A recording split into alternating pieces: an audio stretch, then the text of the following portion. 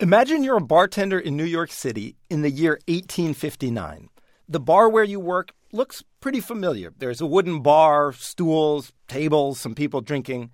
But now go behind the bar and open up the box where you keep the money. What you see there is crazy. You'll see a big mess. You could see any one of 8,000 different kinds of state banknotes and local banknotes. You'll see small change. You might see small change that's been cut up into pieces.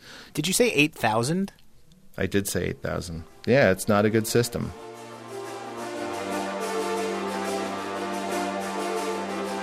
Hello and welcome to Planet Money. I'm Jacob Goldstein. And I'm David Kestenbaum. Today on the show, the birth of the dollar. How we went from being a country with thousands of different currencies to being a country with just one.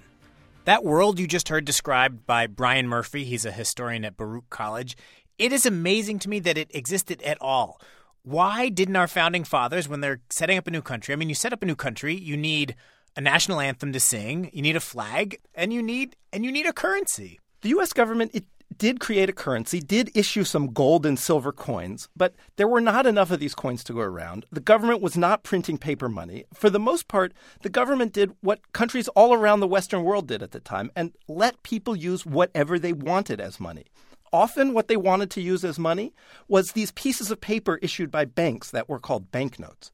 Matt Jaremski, an economist at Colgate University, he says sometimes the banknotes would have these very serious pictures of like bank presidents on them, but that was not always the case. So I'm looking at the Howard Banking Company's $5 banknote. It's one of my personal favorites because it's a Santa Claus note. What? It's Santa Claus? A Santa Claus note. You get a picture, I think, of the bank president up in the left-hand corner, and then right in the middle you get a picture of Santa Claus on a sleigh.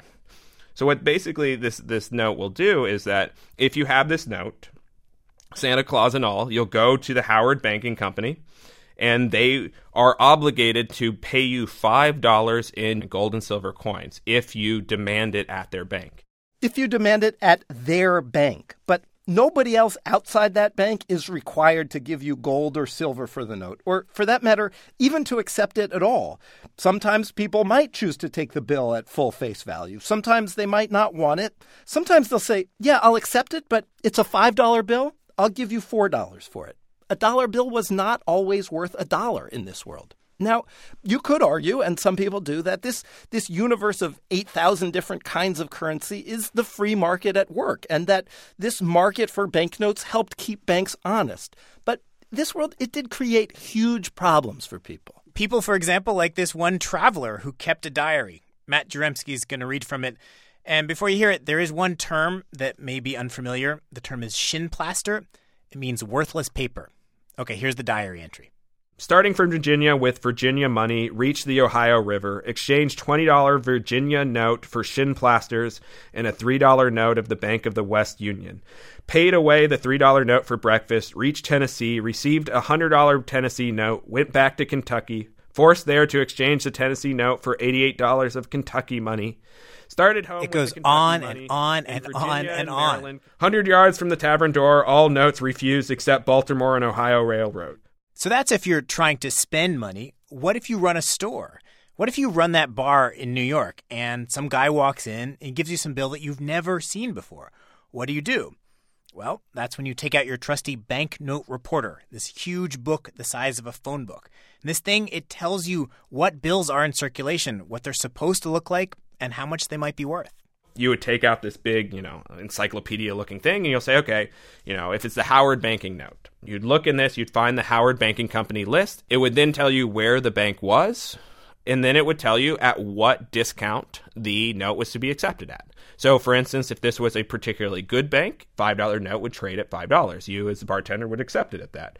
If it was trading at a discount, it would also say that. If the bank had defaulted, you'd know that, and you'd know that it's worthless and not to accept it. And these books, new ones come out every month to keep up with the news, and you have a different book for every city. This is because a bill from, say, a Boston bank might be worth $5 in Boston, but only $4 in New York. Usually, the further you get from a bank, the less its money is worth. People's money loses value just because they're traveling. And we haven't even mentioned counterfeiting yet. Here's Brian Murphy. This is the great huckster scam of the 19th century. People make up fake banks One of my favorite ones is it's issued by, I think, the Bank of the Golden Fleece, right? And whoever takes it is getting fleeced, right? That's right. That's right. So the engraving, right, the detail, this beautiful engraving on the front is this fleece, is the sheep being shorn.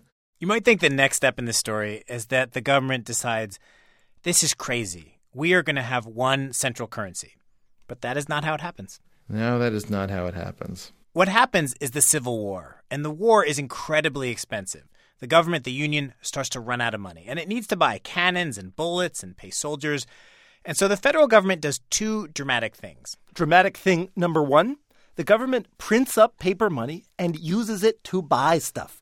This paper money, it's called greenbacks. And David, I actually printed out one. I think it's sitting in front of you there. Here you go. So basically, it's green, we could say. Perhaps obviously it's called the greenback. And, it looks a lot like a dollar bill or a $10 bill. This is actually a picture of a $10 note. It's got a picture of Abraham Lincoln on it. It's got an eagle. It says United States. It's got a 1 and a 0. It's written out $10. It looks like a $10 bill, an old $10 bill. And this was basically the first dollar bill issued by the U.S. government. Though during the war, these dollars, they were not always worth $1 in gold. So oftentimes you would have discounts of early on a couple cents as the war wasn't going in the U.S.'s favor, or actually the Union's favor. However, once the Union kind of started winning a lot of the battles, you had it shoot back up because it was a bet on the Union's victory. So this was not a plan to establish a single national currency. It was a plan to fund a war. Jaremski says the greenbacks, they were seen as an emergency thing, something a government would only do in time of war. The underlying belief was that these greenbacks were temporary in the sense that we would issue them, the war would end, and that, within 10 years they'd be gone. The problem was that the consumers kind of liked them. Surprising then, not surprising today. Would you rather use a bill issued by a bank you're not sure exists, or would you want to use a bill that everyone recognizes? So the greenback, that was dramatic thing number one. And dramatic thing number two, slightly wonkier than the greenback, but equally important, national banks. Banks that are regulated not by states, but by the federal government. These banks are created during the Civil War, and they also help raise money for the Union because in order to be a national bank, you had to buy government bonds. In other words, you had to lend money to the government. Sneaky. And these banks, of course, they could issue their own banknotes. And at the end of the Civil War, the government actually starts putting a tax on those old banknotes issued by the state bank. So after the Civil War, the only paper money that's circulating is the greenbacks and the banknotes issued by the national banks. And those banknotes issued by the national banks, they all start to look alike. So in the post-war years, there's this convergence. Bills are looking more and more uniform, and for the first time, they're all worth what they say they're worth. So if you have a $10 First National Bank note of New York, then that will trade in that bar at $10. Okay, so anywhere you travel to, so if you took that First National Bank of New York banknote into, say, Ohio or Wyoming or Louisiana, it's still going to trade at its face value. So the United States, at this point, has kind of accidentally stumbled on an economic innovation. A $10 bill that is worth $10 in New York and in Connecticut and in New Jersey. You can take it all the way to Wyoming, and it is still worth $10. And now, finally, if you're a bartender, life is much easier. So this bartender has a lot of free time now. Every time he gets a note, he doesn't have to pull out this big book and set it on the bar. And at the end of a day, he doesn't have to go find brokers to exchange these banknotes. All he has to do is kind of take it and accept it. He's got time. He can go and do something important, like invent the martini.